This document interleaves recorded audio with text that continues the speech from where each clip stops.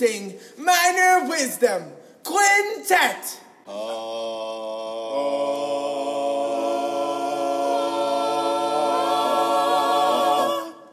1, 2, a skidoo-doo-doo. Minor Wisdom. With the sultry sounds of my daughter coloring in the background, it's another week of Minor Wisdom, this week with Jacob Layton, who is in Bastrop ISD. He's been on the podcast before, but this time it's just him at TETA.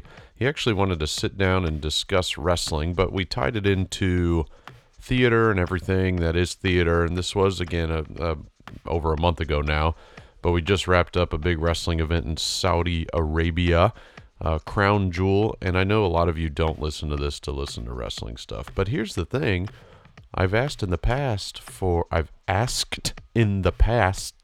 to send me some feedback, send me what you want to hear and all that kind of stuff, and this podcast is small, it's niche, it's Texas theater teachers, and then it's the ones that are hip to the idea of podcasts, so it's even more niche to that, because there are a lot of we'll say older generation folk that don't even know you can listen to music and stuff on your phone. But anyway, I digress. Enough of that soapbox. But Jacob wanted to talk about wrestling, and so I just sure, let's do it. But we tied it into theater. We tied it into a lot of stuff that is relevant to those listeners. There's that cough in the background. It is that season because the weather is a-changing. It's getting cold outside. And it's actually really nice. The fall weather is really, really cool. Thanks for those of you that bought Minor Wisdom shirts. Said it's closed for now. We'll see if we open that back up in the future. It was a huge, not great moneymaker. But anyway, leave a review on iTunes or wherever you listen. 5 stars if you like it. Send me an email, minorwisdompod@gmail.com, to let me know what your thoughts are. You can be mean. I'm a theater teacher. We were born and raised to be told how to do things different. So that's just the lifestyle we live in. Had a haunted house this week. Very successful haunted house. Those are always so much fun. The kids love that stuff because it, as one of the parents said, and an AP, it's very demonic. And I'd tell them that the kids decided on that stuff. And it's letting out some weird feelings that they might have towards the world with their demonic ways. Follow me on Twitter, Minor Wisdom Pod, at Minor Wisdom Pod. I already gave you the email. Ladies and gentlemen, this week's Groaner joke. How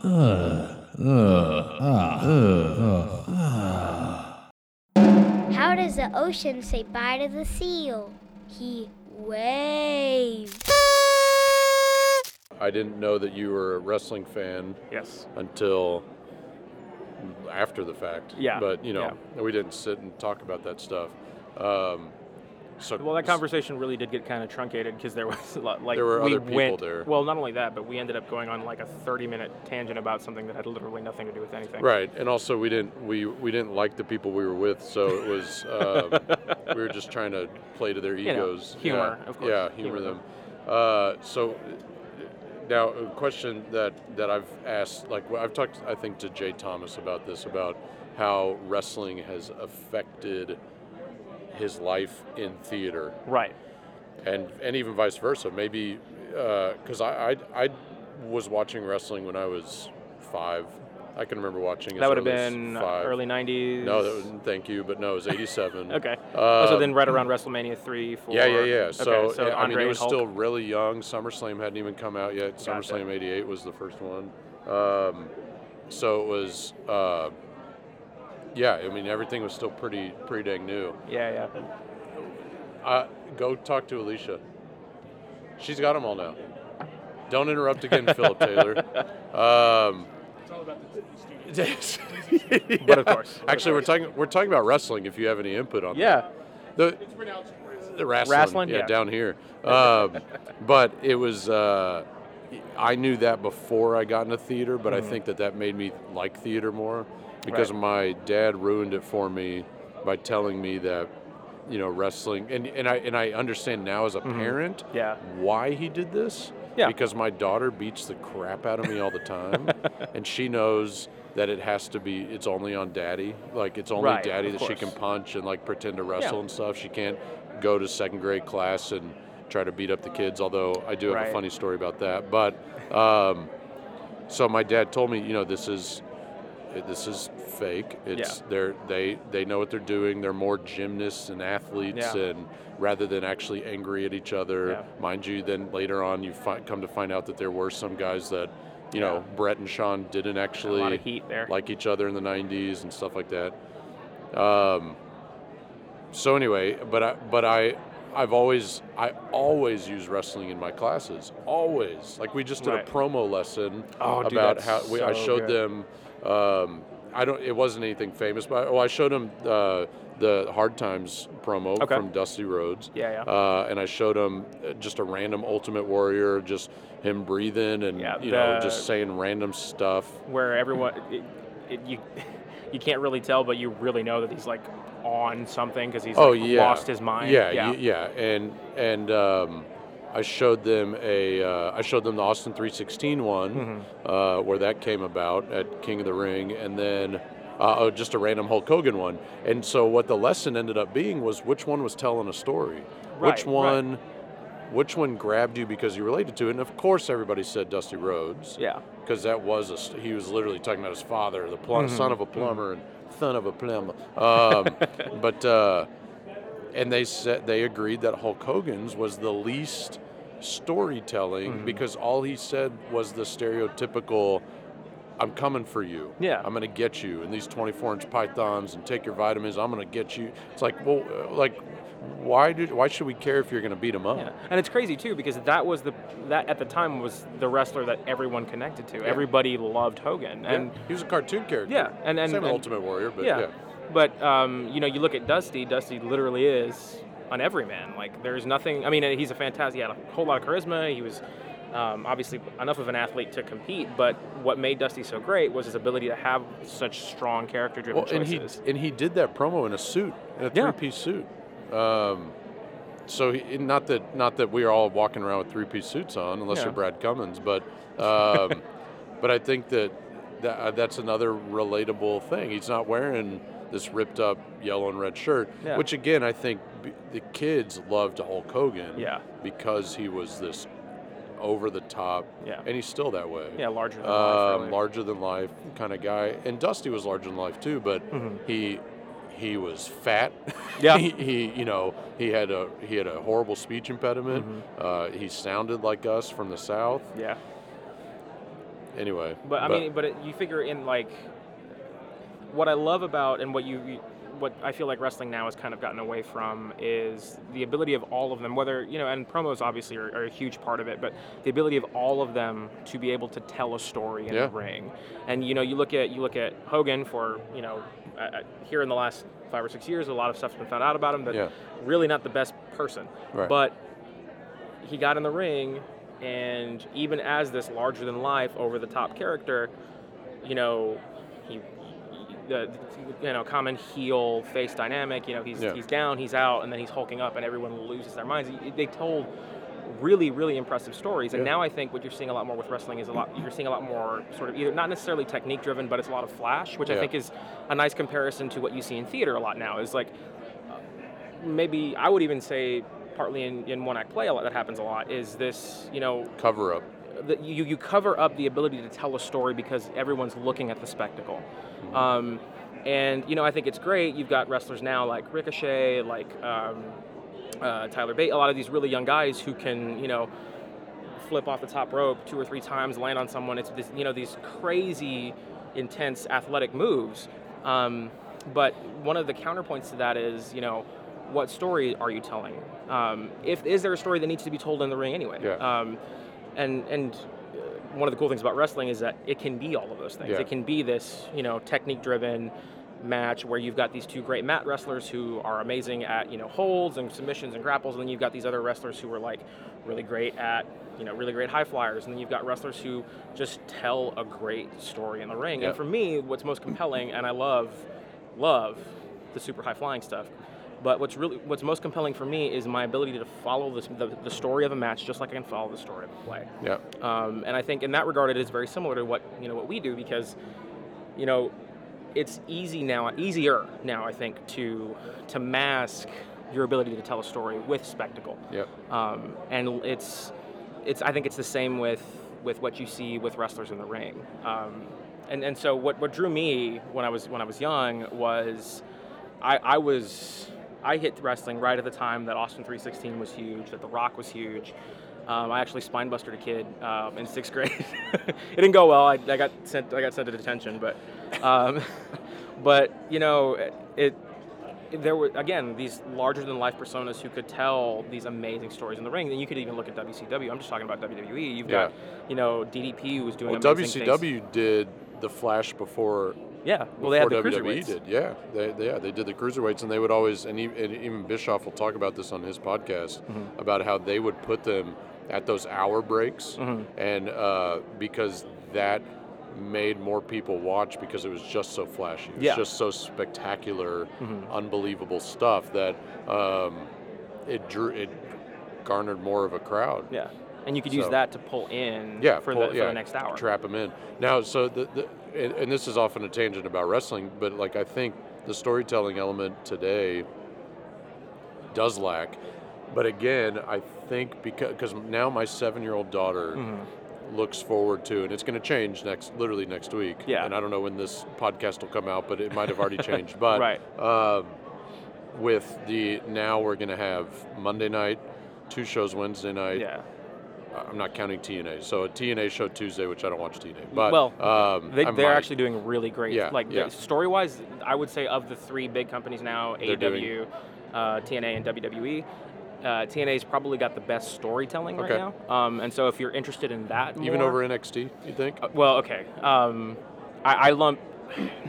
As long as Vince doesn't touch NXT, I think NXT is going to continue to do amazing things. I'm curious to see what I haven't watched the live show yet, but I'm curious to see what. I mean, it was good, but and I watched Wednesday too. Okay. But and then Friday you're gonna have public television, not cable anymore. Yeah. You know, so you don't have to have cable to watch WWE, which is insane. Yeah. The last time I remember it being on regular television was Univision, because that's before I had cable. That was the only way I could watch Monday Night Raw. Right. Was I had to watch the Spanish version and the abbreviated Spanish version. Right. And I got what was going on because they were telling stories. Yeah. You could tell what was happening. But now, and like I was saying to the point earlier, I figured out that, because I like Braun Strowman. I hate that Braun Strowman does 3 moves, and he does them every match. He's the new Hulk Hogan in that regard. It's like, you know, these 3 things are going to happen. And as an adult, I'm like, this is so annoying. Like, why can't you show some versatility, blah, blah, blah, blah. But then as a kid, the kid in their mind, in their underdeveloped brain, they're thinking, I want to see these things that I'm used to seeing because it makes me feel, I don't know if comfortable is the right word, but it makes me feel good about it. The expectation is there. Yeah. And then they say, because my daughter's obsessed with Bayley right now, doesn't really understand that she's not a good person. She's a heel right now. Yeah. Because of the way she's speaking, it sounds to a kid like she's still Bayley. Yeah, still a good even guy. though she's not good. Yeah. But that's a really funny heel turn. Yeah, she wants a shirt. She wants Bayley stuff.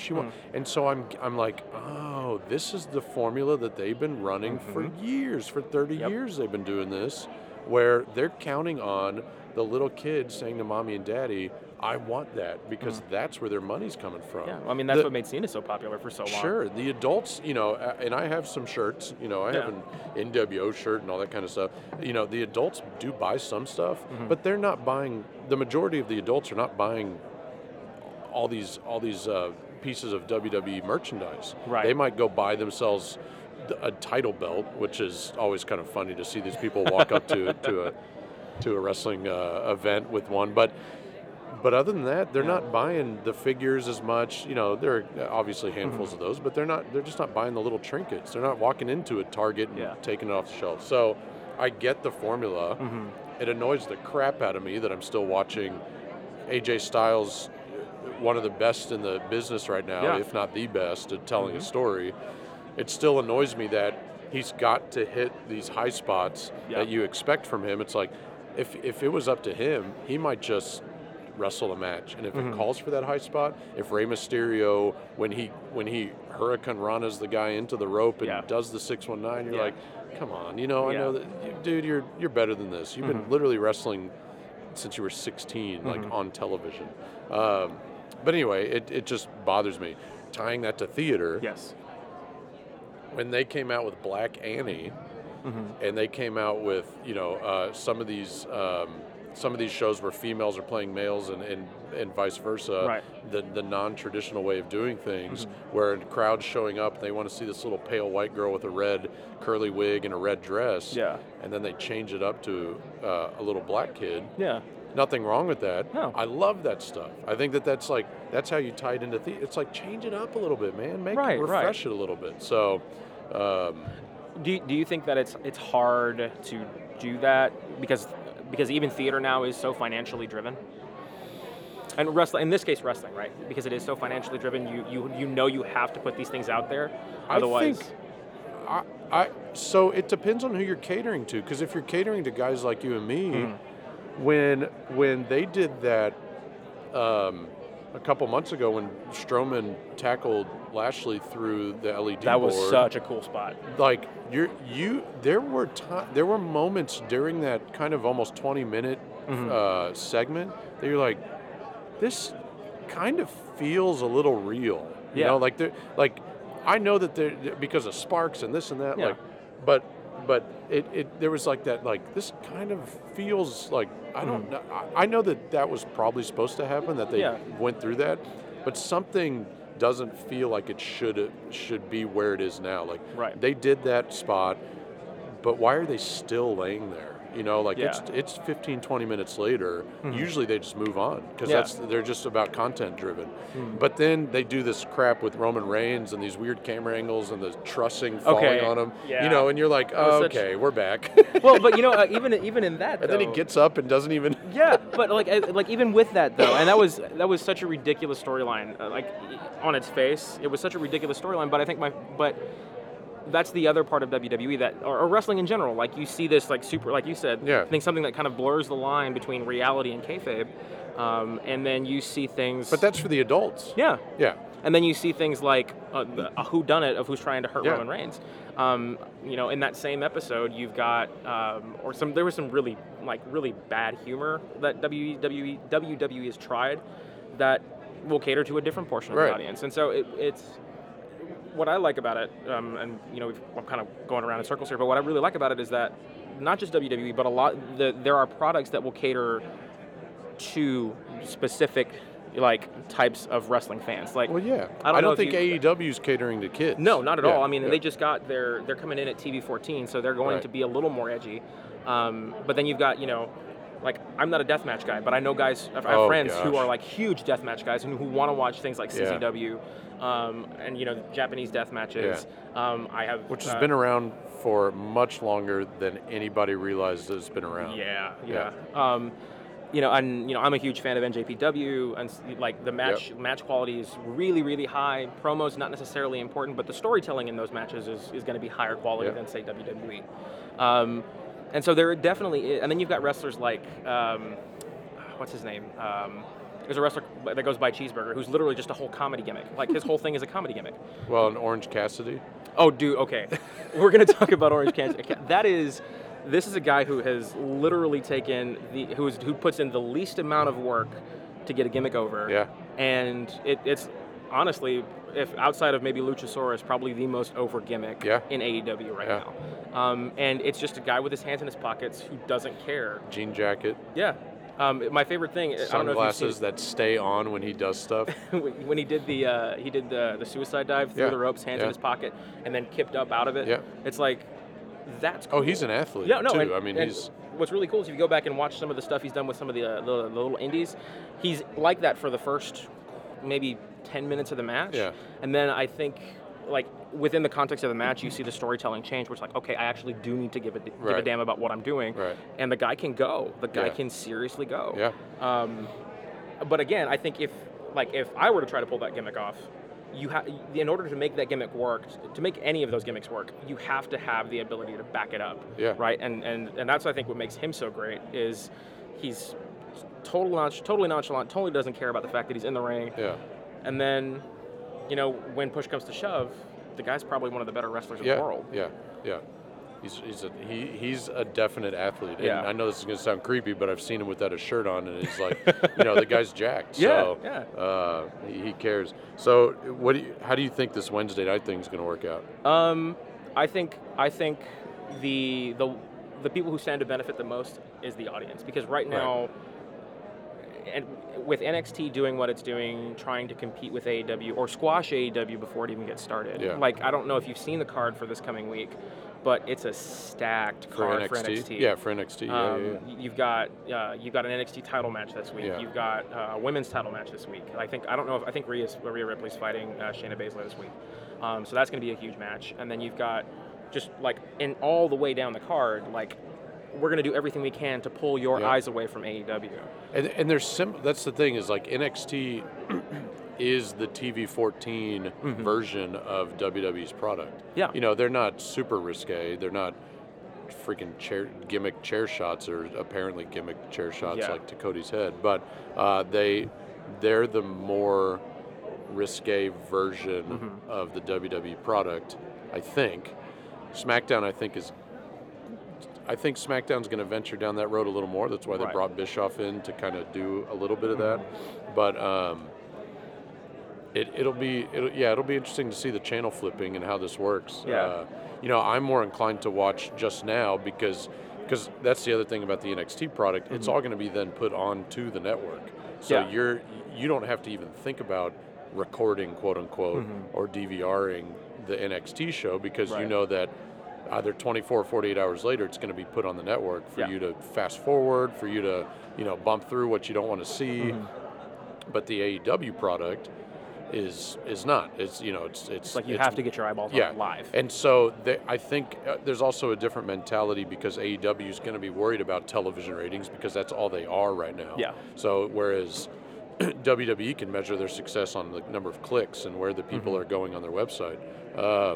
And I would venture to guess that AEW would get there eventually. I think that they're going to eventually go online and do more stuff, which they are kind of through Bleacher Report and through, what was it, Fight TV? They just finished the international deal for Fight TV. Yeah.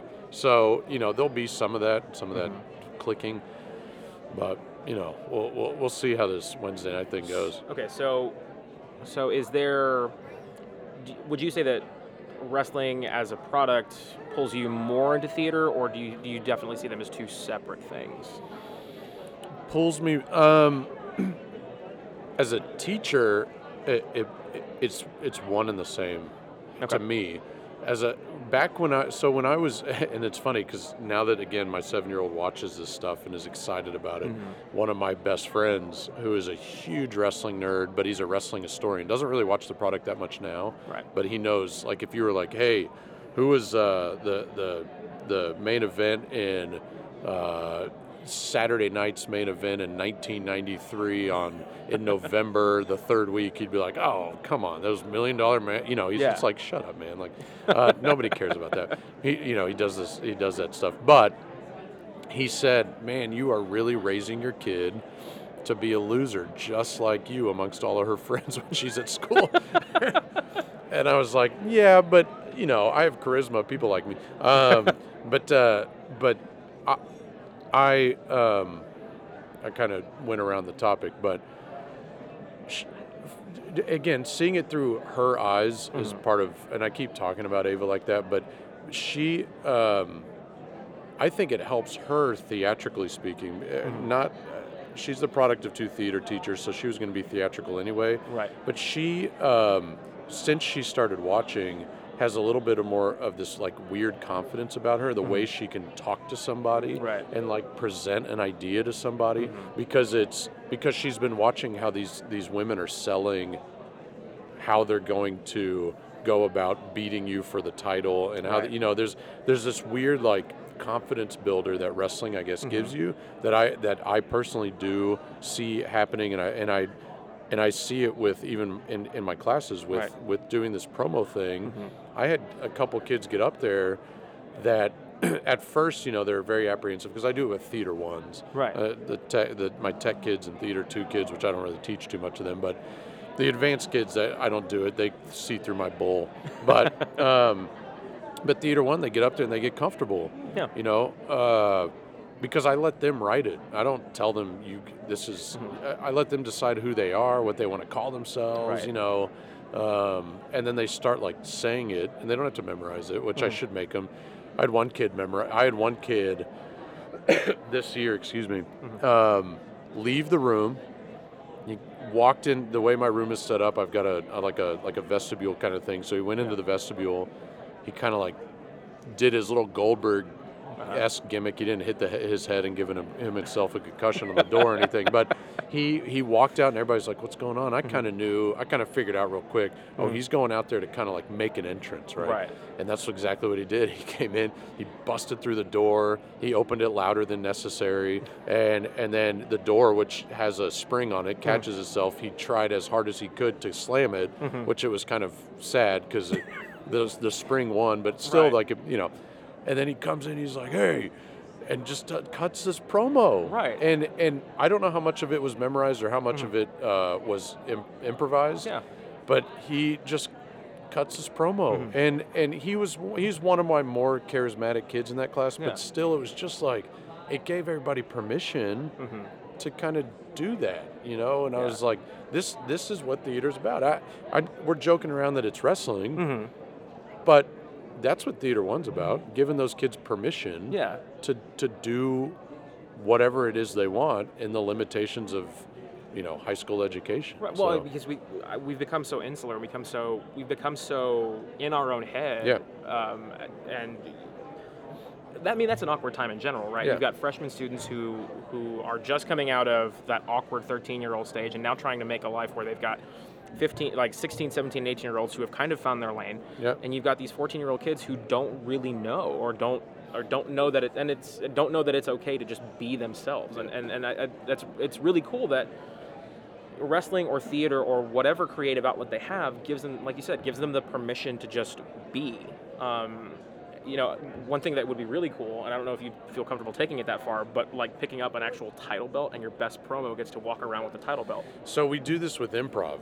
Okay. Or not improv, we do a stand-up comedy night. And the winner of stand-up comedy night, as voted on by the fans and the audience, we have a title belt that we change the name on. That's so cool. And by change the name, I don't mean we do the plates. Right. I literally take tape and I tape over and I just write their name. But it sits with our very low-level winning UIL one-act play plaques because we've never really made it that far. But it sits in there with that. It sits in there with our Baber Awards, which is our district's version of like the Gatsma or the Patty Granvilles or stuff like that. But it sits in there with that. So like as you're walking by, it's like, oh, look at all these. Why is there a title belt? And then, and it creates conversation. But it's, but yeah, we have one sitting in there. It's the universal title, Okay, so it's not a real title. Right. I really kind of want to get a 10-pound of gold title, NWA or something. Those are such cool belts. Or that old WCW, that fat NWO looking, the one that they spray painted. That title belt, which is one of my favorite. But, but it's fun. And then at the end of that comedy night, it's like they get to hold up the title. They're like, "Yeah, I'm the champion," and we rip off the piece of tape to put their tape on there. And I mean, I'll be honest, if I were a kid in that class or like a kid doing that, I don't even care. I would walk around with that thing because it's just like I could make that happen. I would absolutely buy a title belt and walk around because those little kid replica ones are like $20-$25. Yeah. So they're not too. But it's such a cool thing though, and like I really enjoy. I enjoy wrestling primarily because of the storytelling, right? We talked about it, and you see these, and that's the problem I've had with WWE lately. You see these stories that it's rushed. It's rushed, and then some of them you never get a payoff. Yeah. And this is a problem I have with current WWE writing, is this like the heels, by nature, a heel needs to be a little more clever, Right. or you're going to have like a monster heel similar to what Undertaker was for a little while, or what Kane was for a little while, who just destroys everything. Yeah. Or Lesnar now. But what I don't like about the current sort of writing of WWE is you have these faces or your heroes just literally get punked every time they either step in the ring or they're tricked super easily. And I get you want that big payoff where your face eventually wins, but you don't have to make them look stupid at every turn. Yeah. And so that's a big problem I have now. I don't know where I was going to go with that. Well, the payoff element. I mean, yeah, I would say there are like maybe two storylines right now that you're kind of holding on to that you hope there's a payoff. And again, I don't know when this is going to drop. Maybe the payoff's going to be at Hell in a Cell. But the Shane McMahon, Kevin Owens. That should have been done like 5 months ago. Sure, but it's they're doing something with it. I mean, I don't mind watching Kevin Owens. He's very good at what he does. If it was like Shane McMahon versus, I don't know, some lesser face, Bailey. No, I'm just kidding. That would be weird. But and then the Daniel Bryan, Eric Rowan, Luke Harper, Roman Reigns kind of weird thing because Sam Roberts, who's like the wrestling podcast to listen to, has his theory about that Daniel Bryan is still in on the plan and he's making a sacrifice and so why does he keep getting beat up? It's because he's being a sacrificial lamb to the bigger picture, and he's still going to be a heel and all this stuff. And I just find that to be interesting, but I don't know if that's going to happen. Yeah. But have you followed any of the Fiend stuff? Oh my gosh. Okay, so I do want to ask you about that. That one. But see, that one doesn't. So the Fiend itself is his own story. Yes. Having a feud with another wrestler has not really, the story element of that really has not started. He's doing this whole world title or universal title thing. But once that's over, where does he go next? It's another wrestler. So there's no big story with two people. It's what's going to happen with just the Fiend as a character. Right. You just hope it doesn't fail because it's just so good right now. Right, and it's... They had a commercial on... Sorry, they had a... Yeah, no, fine. Like, there was like a normal... In the middle of a TV show I was watching on USA, what was I don't even remember what I was watching. And they had the Funhouse... It was a commercial with the Funhouse and Bray Wyatt selling Hell in a Cell. Yeah. I was like, this is just a regular old commercial. Yeah.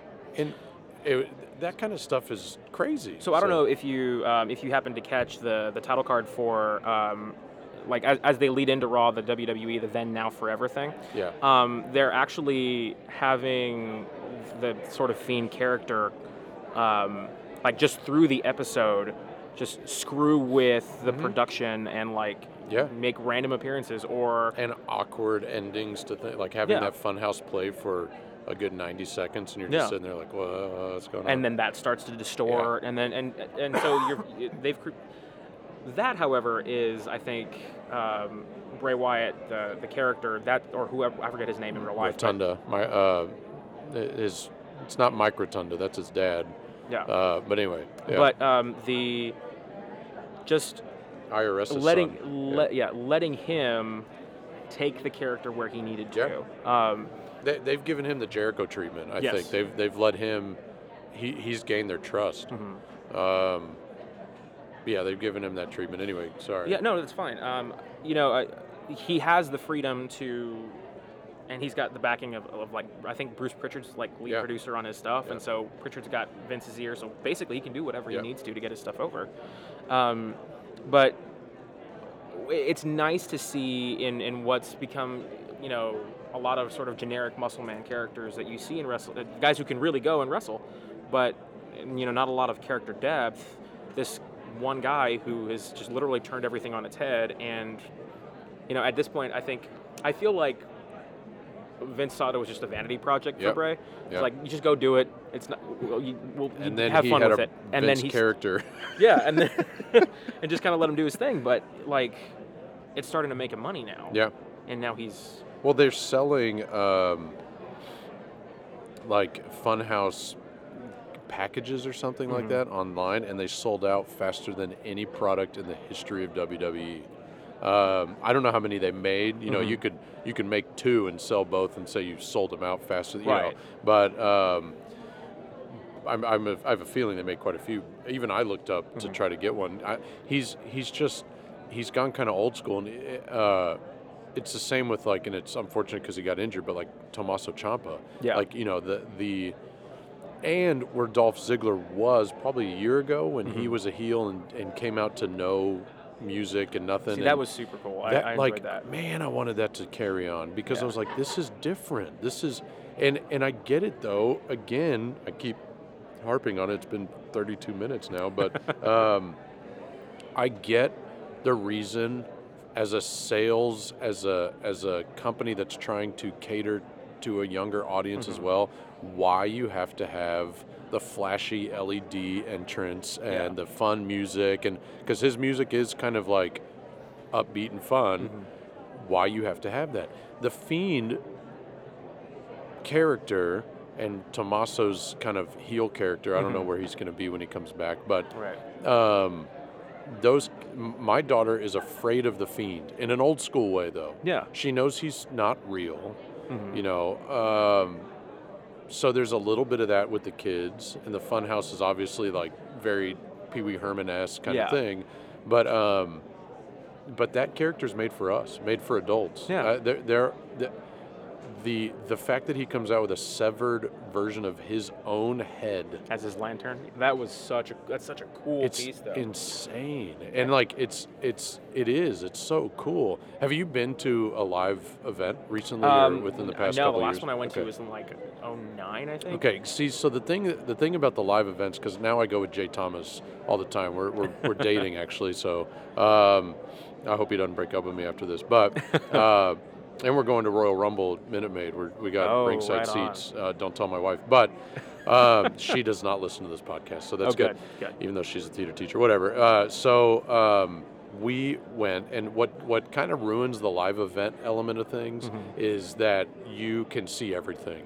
There's no, like, even when they black out, quote unquote, and so let's say like an Ember Moon who does her entrance from the ramp, you know, on TV, you don't ever see her walk out onto the ramp, but in the real thing, Ember Moon's never going to surprise anybody in a live crowd because she walks out on the ramp. You Right. know? Well, like Ray used to pop out of the So out of the you stage. see them make that change, and you know, oh, Rey Mysterio is about to come out, or even like not Bray Wyatt, Finn Balor's entrance. Oh, when he's they come out and not even when they change the smoke, they come out and change a piece of the stage that creates all that low-lying fog relatively quickly, right? You know, which we all wish we had in our theaters, right? Yeah. Sorry, but so you know the surprise is not there as much. Now, speaking of live events, I took my daughter to one. It was in Houston. It was a couple weeks ago. Okay. And that I'm pretty sure that changed her life. Like she had never seen people on TV in person. Right. And although we weren't in the nosebleeds, they weren't selling nosebleeds, but we were pretty high up. Yeah. And it was a last minute thing. But she was like, I've watched these people on TV. I know these people are on TV, Daddy. These people. I was like, that's right, they are. Yeah. Like, and they're here right now. And it just changed her, man. It's like, and you know, Isn't it cool to watch them watch that grab them though? dude, I was Like, crying. Yeah. Like, you know, because it's there's an element of me that's like, it's my little girl that's getting into this. So I've kind of won as a parent because she likes what Daddy likes. Yeah. If I had a son, I don't know, I might feel different because I'd be like, well, the expectation is that, yes, they will embrace what Daddy likes Right. because that's just kind of the natural way of humanity. But, and that's changing now, especially with this women's revolution, which is not even a thing anymore because it's done. I mean, now women are just a part of the... Well, I mean, when you have Becky, Ronda, and Charlotte. Yeah, but I'm you know, saying like headline WrestleMania. eventually we're not still in an American revolution. Yeah. You know, eventually yeah, it ends. But I think that element of things, the lighting changed in here. That element of things. Oh, they turned off their psych. Oh, I guess I got Has really just kind of hit me, man. It was cool. It was cool to watch. Yeah. Do you remember when the first time that you went to a live event? I've actually, believe it or not, I've actually only been to the one. Okay. I've only been to the one, and I remember I was in college when I went, and so Okay. when we went, we were actually at a KCACTF conference in Amarillo, and that same day there They were happened to be there. a live event. That's funny. And we're like, you know what? Screw it, we'll just go. We had the night free. We Yeah. didn't want to see the show that night, so we just hopped in my truck and we went to the live event. And I remember, we're walking through, and we got to see Kofi Kingston wrestle. I had never seen him before because Right. I had gotten away from wrestling up to that point. Right. And I would That say was back when he was like Jamaican. yeah, and- yeah. He's like, well, he's actually, I think he's Ghanaian. Yeah. But yeah, well, that's a whole other thing. That's But it's the main event was Big Show and John Cena. Yeah. And I was with two of my best friends, and we're I think 21, 22 years old Sure. at the time, and Show walks out and everyone's booing him because he's the heel for this match. When isn't he the heel Right. for the match? And then things go dark, and then Cena's music hit, and you couldn't even help it. Like, I couldn't help it. Yeah. Like, you just had to pop out of the Yeah. seat. And it's this crazy, like, it's just this crazy feeling of, for as much as wrestling is like, this sort of spectacle thing, it is very immersive. It pulls you in because these characters are, when it's done right, these characters are just pull you in, and you have to be involved. You have to want to be a part of it. You can't really walk away from that when you're there. What is the equivalent of that in theater? Oh man, Because so we were talking earlier now, and it feels like we've been talking for hours and we haven't. But you just do that to me. Oh, but happy to. You're welcome. But we were talking about how spectacle kind of covers up story now, Mm-hmm. and I was trying to jog my mind of musicals that have the story before the spectacle, and the obvious one is Hamilton. Yeah. That's an easy one to go to. But even one that mixes the two together that I think does it well is like Wicked. Yeah. Wicked does a good job of giving you everything you want to visually see and hear, the auditory. there's but a it reason also it's gives, such a critical success too. yeah, it gives you that story. I would love to hear what you think is a show, because I've got a couple answers, but I don't want to persuade you. Is a show or shows that either A, have the flash and trash and no story, or have the story but very little flash and trash? Ooh. I think with the way that we approach theater now, specifically what we do, I think it's hard to. I think. Okay, so when I was in high school, we did a bare stage show. Super simple. Ended up carrying that to state. This was before LEDs LEDs were a thing. What show was that? Mariner. Okay. And so, They love whoever's cheering in the background. Yeah, that they're actually cheering. Loves the Mariner. Yeah, loves Mariner. But I don't think unless you have this beautifully told story. Actually no, I don't. I think even now, even if you have this beautiful story, I think with just the story alone, I think you could get to say area, region, and one act play. But I think but you're going to run into shows that have that plus the spectacle. I think you have to have either the greatest. balance. Yeah, well, you have to have a good balance. But if you're going to go the route of we're just going to tell a story, we're not going to worry about LEDs. Right. It's just going to be lights up, lights down on this beautifully told story. You're not going to be as successful as I think you might, unless you have literally the greatest actors that the state of Texas has ever seen. Sure. Because it's hard now, because everyone now, because like accessibility now for what what technology is for people, and I'm doing a session on that this week, should anyone care to see it. This is going to come out long after. This is going to come out long after. Forget that I even said that. But Well, you might do it at Thespians. I don't know. Yeah. But I guess the point is that where we sit now, I think it's like a pendulum swing, right? We're swinging super hard into the necessity of spectacle. Yeah. And I'm curious to see when it's going to swing back. As to shows where you've got just the ability to tell a great story, I think, or just where you just need a great story, things like Death of a Salesman would be a really good example. A lot of older Arthur Miller stuff would probably be where I would go. Tennessee Williams, same thing. Yeah. Old Dead White Guys. Yeah. Well, and there's some of those Spanish stories too that have been translated. They do the same thing. Chekhov, who's I guess an old dead white guy, but he's An not old dead American. Russian white guy. Yeah. So it's a little different. Yeah. But I don't know.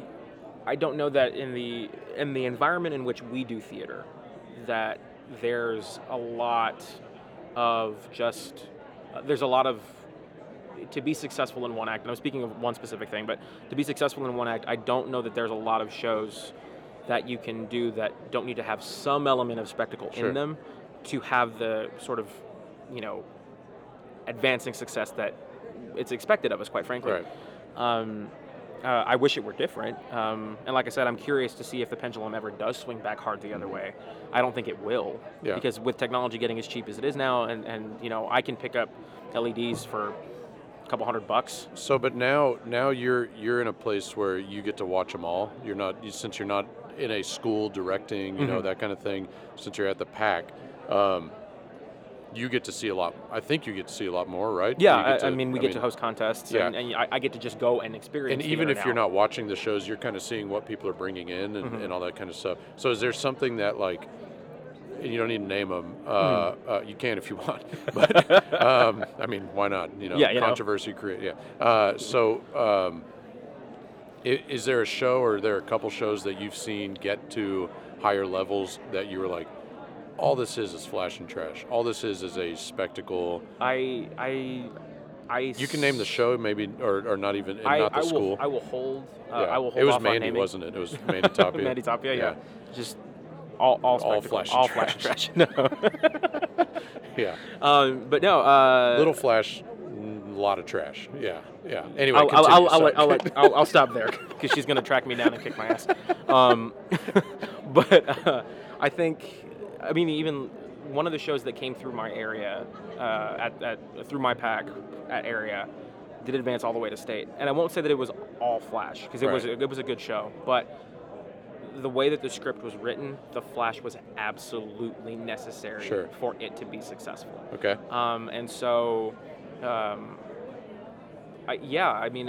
There was at least two shows the shows that came out of my area went to state.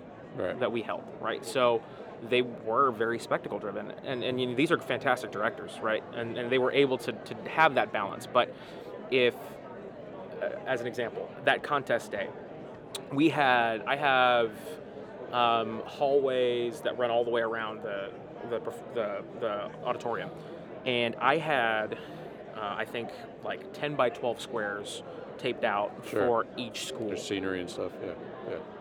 Every single one of them far exceeded the space. And I'm not saying that because I was upset. I knew it was going to happen, but I needed to say, this is what I have. If we need to adapt, we'll adapt. Yeah. But I had two shows going all the way down the hall up to the front. And this is like a 70-foot hallway. Right. Like I had two shows running from the backstage area all the way to the front, right by that door that goes out into our lobby. Right. And so, you've got people walking in. Like we had three Penske trucks pull up into the back, and you see this giant, easily $20,000 projector come off of one truck. Right. The next truck that comes through, you see 2 or 3 lighting trees with fixtures that I know are not cheap. Yeah. And then you see, the third Penske truck comes in, and these beautiful, expensive costumes coming through the door. Yeah. And that, and it's kind of mind-boggling, right? Because you see these, and it was a discussion I've had with other directors. It's like, who come from, because my school district is not like, it's a 5A, but we don't have the money that a lot of these larger 5As do. Forget the 6As. Yeah. And you look at stuff like that and you wonder, how am I supposed to compete with that? Yep. And the argument would be, if I can just tell a good story, I can compete. But past a certain point, everybody can tell a good story. Right. And so, which I think is a larger discussion that I don't have an answer to, but a larger discussion for one act as an institution. Yeah. Where do we find the balance? Yeah. Because I can't look at schools that have a whole bunch of, like, I couldn't look at, I'm going to use it as an example, but I can't look at Highland Park. I can't look at, Friendswood, these huge schools who have these massive budgets and say, you don't get to spend everything to your best ability. Yeah. I can't do that. Yeah. By the same token, I can't look at a small 5A, a Title I, and say to them, you need to spend more money to compete, because maybe they don't have it. Right. And it's hard to balance that discrepancy, Yeah. right? And there's no. The unfortunate thing is I don't think there is a good answer. Right. Well, and that's not the real world. I mean, you don't go to a Broadway house and say, "Hey, you can only spend $10, even though you've got $10 million." You know, Yeah. like you just can't do that. But, what's the answer? I think that's always been kind of the argument. Is we got to figure out some way to balance this out. But that's also the argument that we've had with, at least down in Houston, with the Tommy Tune Awards. Mm-hmm. You know, the financial element is what separates. Again, Friendswood from, and I talked to Julio Morales earlier, a Sharpstown, you know? Yeah. He's doing amazing things there. The shows that he's putting on are beautiful and great, and the resources that they have, there's nobody better, but he still doesn't have $20,000 to spend on their fall play. Yeah. But you don't go to that school that has $20,000 and say you can't spend it. Like, why not? You know, so if you have the resources, use them. Yeah, I mean, use them. It's a different Shouldn't be kind of punishment. unfairness. Yeah. But then how do you balance that? So let's wrap up, because I'm sure you want to go to some LED workshop or some how to light some stuff on fire or something like that. But you know, if somebody did a pyro workshop, I would absolutely. So there was do a pyro workshop years ago at Big Thespians, at International Thespians. Okay. And I'm pretty sure. I don't know who complained. It was me, but I don't know who complained. This gentleman led a workshop. It was a very good workshop, and I learned quite a bit from it. Like he was very knowledgeable. The problem is he came from Ohio. Right. The laws in Ohio are much different regarding pyrotechnics compared to Texas, compared to freaking Kentucky, which is just south of them. You know, like. He never acknowledged that. He never once said, there was no disclaimer that said, hey, and I knew this being a technician, but if you're coming in there as like, hey, we're just doing Wizard of Oz this year and I want my witch's broom to light on fire, and I just need to know how to do that. Well, he never once said, check your laws, check what's legal in your state, what's legal even in your county, your city. And so I made a comment, a complaint, I shouldn't say a complaint, that's harsh, but I just made a comment to some of the powers that be like, hey, these pyro ones are great, it's good, but they need to have some sort of disclaimer because you can get in a whole lot of trouble if you just go out there and light a broom on fire and say, Dorothy, you're going to die. I'd love to see your fire marshal approve that. Right? So that's my story about why there's maybe not a pyrotechnics workshop.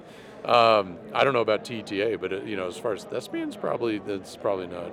You know, it'd be useful though. Yeah, I mean, I would love. Well, and so from what I remember in Texas, you actually have to apprentice under a pyrotechnician. Yes. For a long time before you even get close to getting your pyrotechnician. Well, you know, you have to do that now as an electrician too. Yes. Yeah. Yes. At least in Texas again. But I actually have a couple of friends who do pyro in Texas and actually travel nationwide. Putting an eyeglass up against an ant is not considered pyrotechnics. No, these are guys like one of the big guys, spy glasses. One of the guys just did. I think he just did Rock in Rio. Okay. And so he was out there. Another friend of mine just did a bunch of stuff at 360 Amphitheater in Austin. Okay. So they're all over the place. But I mean, they flat out said, it's like, it took me years to even get to where I'm at right now because it's such a small community of people, and they don't want someone who's going to come in and take money out of their pocket. Yeah. It's like the voice acting community, a bunch of jerks. I've actually wanted to try to break into that. Have you tried? Have you done any voice acting? Have you thought about doing it? Why do you think these two mics are sitting here? Yes, I have done a little bit of work as a voiceover, not as a character actor. And I know right now it's raspy because I've just been talking for the past 3 days. I just assumed that this was just a sexy chocolate voice. The sexy Blake, as it were. No, it's not. But I have done some. And I even met with, and I won't name who it is because I like him, but he did me wrong. I met with a very popular local voice-over guy in Houston who, great guy, awesome guy, met with me for lunch. This was years ago. Yeah. And then when I said, I'm really trying to break in, I'd purchased microphones, these nice microphones. I have one at home. I was like, yeah, so like, who do I get a hold of? He was like, well, it's a really tight-knit community, and wouldn't give me the answer. Right. And so I've got two friends actually, one closer than the other, that are in the business and still won't give me an answer because they're very protective of it. Yeah. You have to be at the right place at the right time with that business, with pyrotechnics, with fight choreography. Fight choreography is kind That's of a very tight part of the one. pun, but cutthroat kind of. Those guys don't mess with anybody. I talked to A. Truss Brown, who's Yeah. at College of the Mainland, and he's a licensed fight choreographer, and he's starting a company for fight choreography, and he's advocating to teach more students and Yeah. kids how to become fight choreographers. So he's one of the few though that's saying, "Come take my jobs." Like, Yeah. There plenty to be. Yeah, I mean, out there. I've wanted to pull the whole wrestling aspect back in. I've wanted to get my my SPTs so I can become a certified stage combatant or actor combatant, and then become a certified teacher. But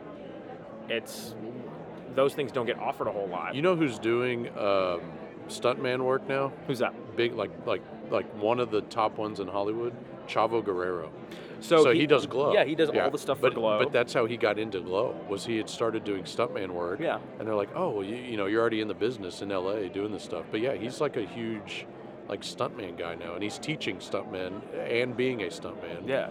And then of course doing the Glow thing, which I think is more of his bread and butter. Yeah. They have one more season, by the way. But I'm disappointed. It's a good show. I haven't watched season 3. I know I need to. It's good. It's probably the best season, actually. Really? Yeah. I'll have to check it out. So, all right, man. Yeah, watch Glow. Minor